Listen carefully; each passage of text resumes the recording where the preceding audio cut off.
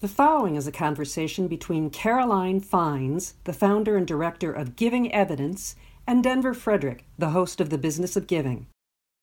During this COVID-19 pandemic, everyone is looking for evidence of what works and what doesn't. We all want and need evidence no matter what the field of endeavor.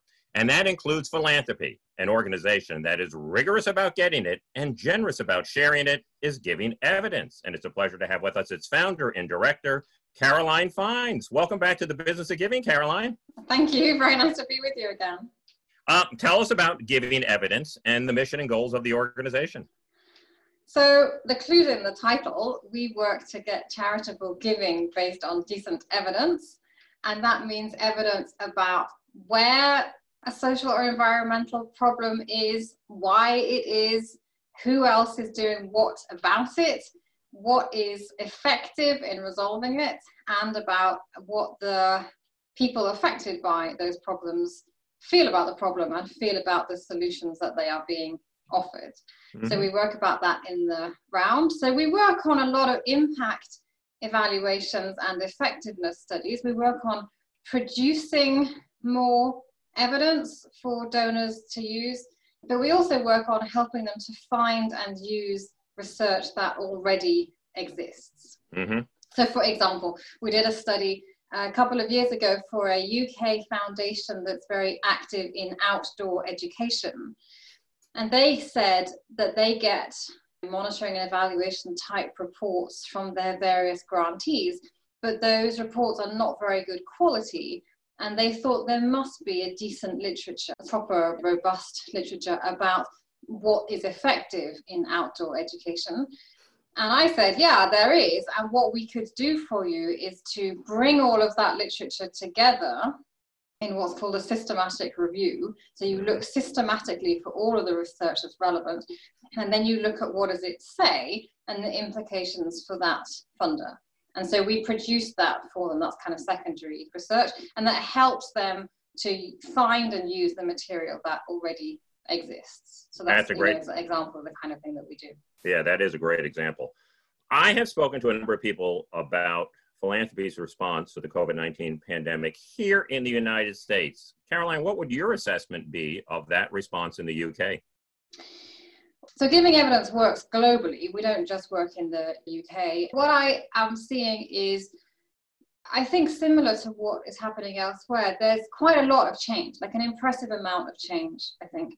So quite a few organizations are making more grants than they do normally. Right? They turned the tap on, basically. So the Esme Fairbairn Foundation, for example, here recently made, I think, 540 additional grants, I think mainly to its additional grantees, just along the lines that the grantees didn't have to apply or reapply. I think it was just, look, you're all clearly having a difficult time and have massive pressures, so like here's some more resource for you to deal with it. So the people have turned the tap on, and there is some change in funding behavior. Some funders have reduced or removed restrictions from their funding, for example. Some have changed their application and reporting processes to make them less burdened. There's quite a lot more openness, I think, of funders being willing to engage and talk to their grantees. Some grantees don't want to talk to their funder because they have 5,000 other things to do. Yeah. They just want to be funded and to get on with it. Mm-hmm. And so in some ways, I'm seeing quite an impressive amount of change, and rightly so, given that obviously there's an enormous drop-off in donations from the public, because a lot of fundraising revenue comes from charity events, all of which have been cancelled, clearly. Exactly. And then loads of retail donors have lost their jobs and the uncertainty and so on and so on. So it has to come from somewhere. The government has put some money in the UK to the charity sector, although in general, people have been pretty disappointed with that response. We have a slightly bonkers thing here where if you work for a charity and you are furloughed because they can't pay you, you cannot then volunteer for your own charity. Really? So suppose that you work in a, let's say, domestic violence helpline. Demand on domestic violence helplines has gone up enormously. Yep. So the charity now can't pay you because it hasn't got the revenue. So you're sitting at home kind of doing nothing, you are able and willing and keen to go work on that domestic violence helpline, but you can't. Well, you could do. So, well, the government says it's to do with fraud or something. Like I don't quite understand, but anyway, it's kind of a bit nuts. What I have seen here is a thing called furlough swap. So if I work for charity A and you work for charity B, I can't volunteer for charity A and you can't volunteer for charity B, but we could swap. So I could volunteer and do your job and you could volunteer to do my job. It's very inefficient. It's a comparative advantage fail. Yeah. But there is a bit of that going on. In my own work, some of the donors that the Giving Evidence deals with, so there's a couple who have turned the tap on and I've helped them to make some additional grants to COVID-related response that I don't think they would have known quite where or how to respond to that. And there's one company, I love them, who we helped them set up a giving program last year. They were right at the beginning. And 6 weeks ago or 7 weeks ago, when we all really started, I wrote to them and said, you might want to unrestrict those grants and you might want to think about making additional grants if there's any money in the kitty. These people are totally new to giving. They're not like your average foundation staff at all. And they said, oh yeah, we've already done that. We've already given them the second tranche. They only just made the first tranche of these new grants in their first foray into philanthropy. And they were like, yeah, we've just given them the second tranche already. I was like, great. There you go, beat you to it. So with this significant change of behavior that you just described, restricted giving in many cases going to unrestricted, the application process, which takes a long, long time, being truncated into a matter of days in certain cases, it's created an environment that you thought about maybe we could look into it and study it a little bit and come up with some conclusions. Tell us a little bit about what you have in mind there. Funders have lots of behaviors. Funders often obsess about the question of what should they fund. But there are also choices that they make about how they fund. So I'm thinking of behaviors there like, what size is the grant? How long is it for? Is it restricted? Who makes the decisions? So is it made by junior staff or by a senior staff or by the board or by some algorithm? What is the reporting process to be? These are all different funder behaviors. Yep. And we can detect some signs that those different ways of giving have an effect on a donor's effectiveness. Well, we detect that in a little way, but nobody has any proper data and analysis about which of these various giving behaviors is best when. So for instance, here's an easy question. When is it best to give a few big grants versus loads of small grants? Every person and their dog has an opinion about this question, but nobody has any proper analysis about it. And similarly with this question of whether and when is it best to give restricted funding. Almost everybody thinks that restricted funding is problematic, apart from the people who actually do it, who give grants with restrictions. But nobody has any proper analysis about this. And the current crisis, it seemed to me, creates a funny opportunity to do some analysis that might shed some light on this.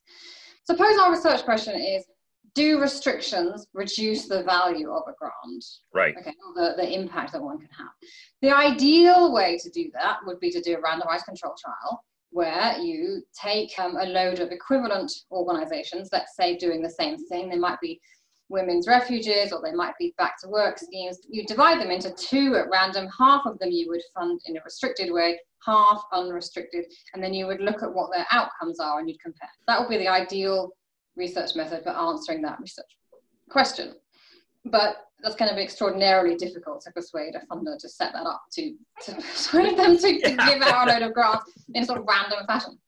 Well, in the current situation, what we see is that, as mentioned, some funders are changing their behavior, but not all. So some funders are choosing to remove restrictions on their grants and some are retaining them. And luckily, quote unquote, lots of these changes in behavior are happening kind of all at once. So from an analytical perspective, that is quite good news. Obviously, from an epidemiological perspective, for the purposes of this analysis, it's quite helpful. Right. It's all happening at once. So what we could do, in principle, is to find pairs of foundations who are pretty similar, let's say community foundations, some of which have removed the restrictions on their grants and others of which have not. And we will be able over time to compare some of their outcomes. So, for instance, one of the arguments that the Directory of Social Change, for example, in the UK, is making for removing restrictions is, look, your restriction is to a project. If the charity dies because of this crisis, then no charity, no project. There you go. That's pretty simple math. Right. Your funding is much better off going to keeping that organization afloat, because if it's not, then there's nothing to discuss. So that led me to think one outcome we could look at is, let's say, the 12-month or 24-month survival rate of grantees. So maybe what we do is we look at community foundations in the old days, like last year, the year before. We look at when they make a grant, what proportion of their grantees are still alive 12 months or 24 months later. And then in the current world, we can see, okay, let's look at the foundations who did reduce restrictions and who did not reduce restrictions, and we can compare the 12 to 24-month survival rate of those two groups. Right? Is it the case that foundations who reduce their restrictions end up with more of their grantees literally still alive a year later than in the other group? That's the kind of analysis that we would do. It's not a perfect analysis because, of course, there may be something fundamentally different about the foundations that have chosen to remove restrictions than the ones that didn't. This is a choice, right? They chose to do that. So maybe it's the more enlightened ones which made that choice. So we have what's called a confounding variable. And maybe the ones that are more enlightened are reducing their restrictions, but they're also doing some other stuff. To make some other changes. But nonetheless, this is more data than anyone else has got. Absolutely. It's all comparative. I mean, it's something. Right. I mean, so, I know you're in the very early stages of this journey. What's it been like getting the raw data that would allow you to proceed with this? Not difficult at this point. Not difficult. That's good. Because, well, it's not that difficult in the UK and in the US. In some countries, it's much more difficult. So often foundations are talking pretty openly and actively about what changes they are making. And in some markets, like mine and yours, there are central organizations that are cataloging what is going on. So here in the UK, 360 Giving, for example, is cataloging some, and I know that candid.org is doing that in the States.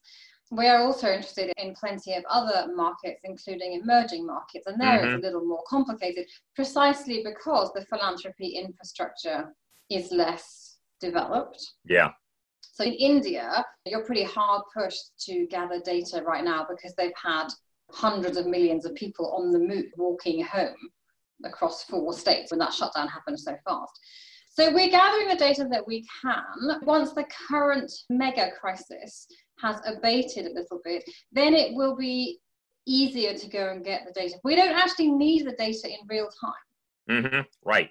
It's easy to get it in real time because people are making announcements and so we can log them as we see them, but it doesn't actually matter. It's not going to impact your analysis at the end of the day. No, so long as we can go back and get the data eventually, that'll be fine. And then we will look at, for each foundation that we, or each funder that we choose to include, we will look at a whole bunch of variables like their size and how old they are and whether they changed restrictions and whether they changed the duration of grants and the size of grants, who runs them, is it a family foundation, is it an endowed foundation, is it a company foundation, what kind of entity is this? We'll log all those kinds of factors that might be predictive of some of the outcomes that we will look at, such as 12 or 24 month survival rate. And then we'll do a big regression analysis, basically. Yeah, absolutely. This is absolutely fascinating. I guess we're going to have to be patient from our end and wait a year or two until the results come in. But it's really one of those things that is very much worth waiting for. It should be interesting to see what comes from it. Yeah, I mean, there may be some outcomes that we can analyze sooner. The thing about a 24-month survival rate is that you have no choice but to wait 24 months for it. I It's kind of a joke, but people sometimes say, oh, how can we speed this up? And I'm like, get a time machine? I mean, yeah, maybe, or maybe if one group just all fails in 6 to 9 months, that might help too. Yeah, I mean, you see this problem with lots of social evaluations or lots of social interventions that people say, oh, my parenting program is supposed to result in better parenting all the way through, and that produces more stable teenagers and so better high school qualifications. I'm like, well, you better have an 18-year long trial then. That's right. So you better go get 18 years worth of funding. So, which sometimes those things exist. Longitudinal studies do exist. So in all probability, we're not going to start our analysis of the survival rate for another year, because there'll be no point. But some other outcomes, like beneficiary satisfaction, for example, we might well be able to analyze before that. Yeah, speak a little bit about beneficiary feedback, because I know you've been a real champion of that, and I don't think a lot of people sometimes appreciate the value. I think you have always said the second best thing to give to a charity is feedback, and particularly from the beneficiaries. Talk about that, why it's so rare and why it's so valuable. Oh, there was a really nice randomized control trial that I saw recently, which really demonstrated this. There was a group of grantees, and the intervention was to, as it were, threaten the grantees that the foundation might ask for feedback from the intended beneficiary. So you think about the chain that goes funder gives to grantee, and the grantee provides a service to the beneficiary. Exactly. So the intervention was a sort of accountability mechanism. It was kind of a threat that the foundation might follow up with the beneficiaries to ask their view of the grantee. And they found that that did improve the performance of the grantee. Wow. And I love this. Just the idea that they might do it. Yeah, somebody might come and ask, irrespective of whether anybody does. And you can sort of understand that. This is why we have traffic speed cameras, even if everybody knows that some of the cameras don't work or don't have film in, but you don't know which ones. So the fact is that they make you slow down. And so the notion of beneficiary feedback, the logic is that if you talk to the people who you are trying to serve, then they will tell you what they want and what they need and what they think, and that will enable you to serve them better. I mean, it's just precisely the same reason that companies talk to their customers and their intended customers. And there is no mechanism within the philanthropic world to force that behavior. If companies don't understand what their customers want, they will make rubbish products and nobody will buy them and the company will go out of business. So there's a kind of biting incentive on the company to gather that feedback, but there isn't in foundation land or in grantee land often. Exactly right. Because your survival does not normally depend on it. So partly the work of Feedback Labs and Dennis Whittle and others has been to advocate for feedback. Partly it's been to share tools and so on for doing it. So to make it top of mind for people to do, to make it easy for people to do.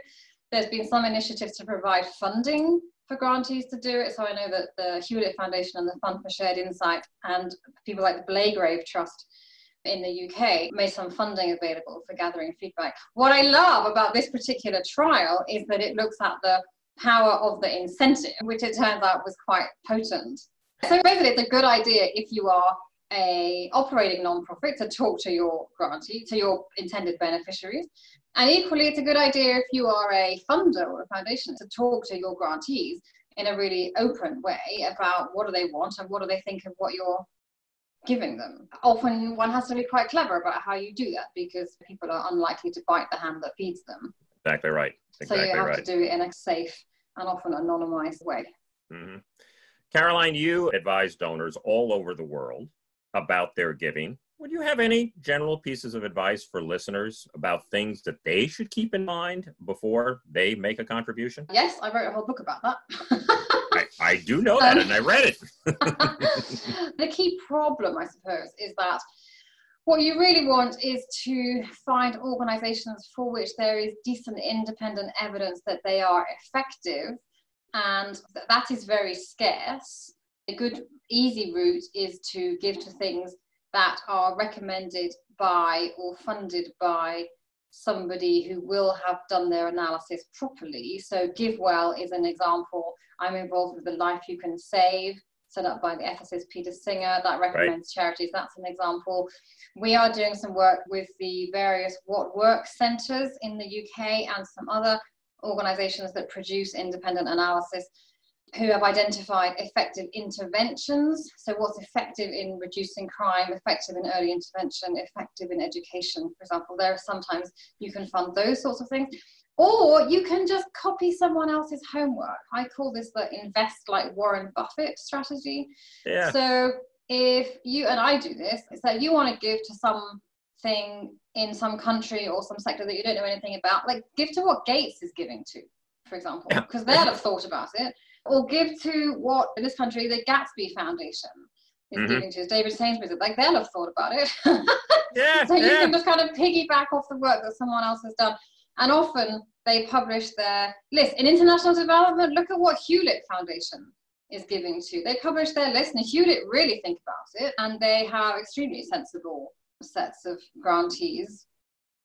Echidna, for example, in education, there are some others, but that's the easiest way of finding good organizations. Great advice. Finally, Caroline, what do you think the impact of this pandemic is going to have on the sector? First, how philanthropists maybe go about and think about their giving and do their giving. And secondly, what nonprofits are going to have to do in order to survive and then thrive in the future? Well, I don't know. This whole pandemic makes me think a lot about that old quote about technology, which I think was said about the coming of the railways in the 19th century, that the impact of technology is typically overestimated in the short term and underestimated in the long term. Yeah. And that was very abundantly evident when the internet started, for example, is that people thought that all shops would close, for example, because everybody would buy everything online, which is an overestimate. But the thing that people missed was how the internet would create a giant transfer of power from big companies and big institutions, including politicians, to the people, the kind of democratizing effect. So the rise of TripAdvisor and the review sites and social media and the effect that's had on politics, for example.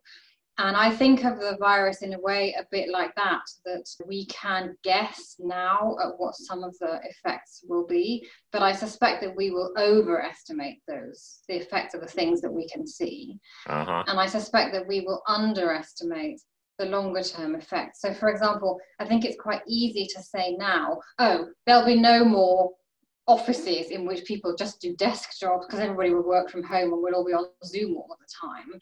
That, I bet that is an overestimate, actually. Yeah, I think you're right. But I bet there are other effects that we would underestimate currently that we can't really see. So for example, there was an article I read last week about the effects of previous epidemics on urban design. So in America, your cities are much more laid out on a grid system than ours. You have more straight roads than we do. If you come to London, or I used to live in Paris and Vienna, like the old cities don't have that. And part of the reason that newer cities are laid out on a grid is that post-cholera, the need to have better sanitation. So you need long pipes. And long pipes work better down straight roads. Well, who would think that a disease would end up influencing how your streets are laid out? Exactly. So basically, I'm kind of dodging the question because I don't think that we know, and I don't think that it is that useful a conjecture. Clearly, there's going to be a giant recession after this. So over the next, 5, 6, 7, whatever it is years that it takes to pull out of the economic effects of this, there will be the classic horrible twins of a rise in demand and need for charities services. I mentioned domestic violence already, but many other things.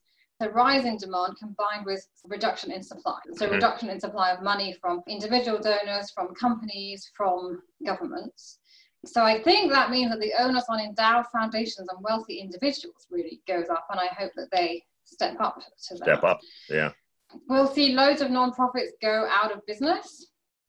So we'll see loads more mergers. So a possible thing that we might see is a rise in voluntary mergers, if you see what I mean, that are not just kind of shotgun marriages. But beyond that, I would think it's really hard to say.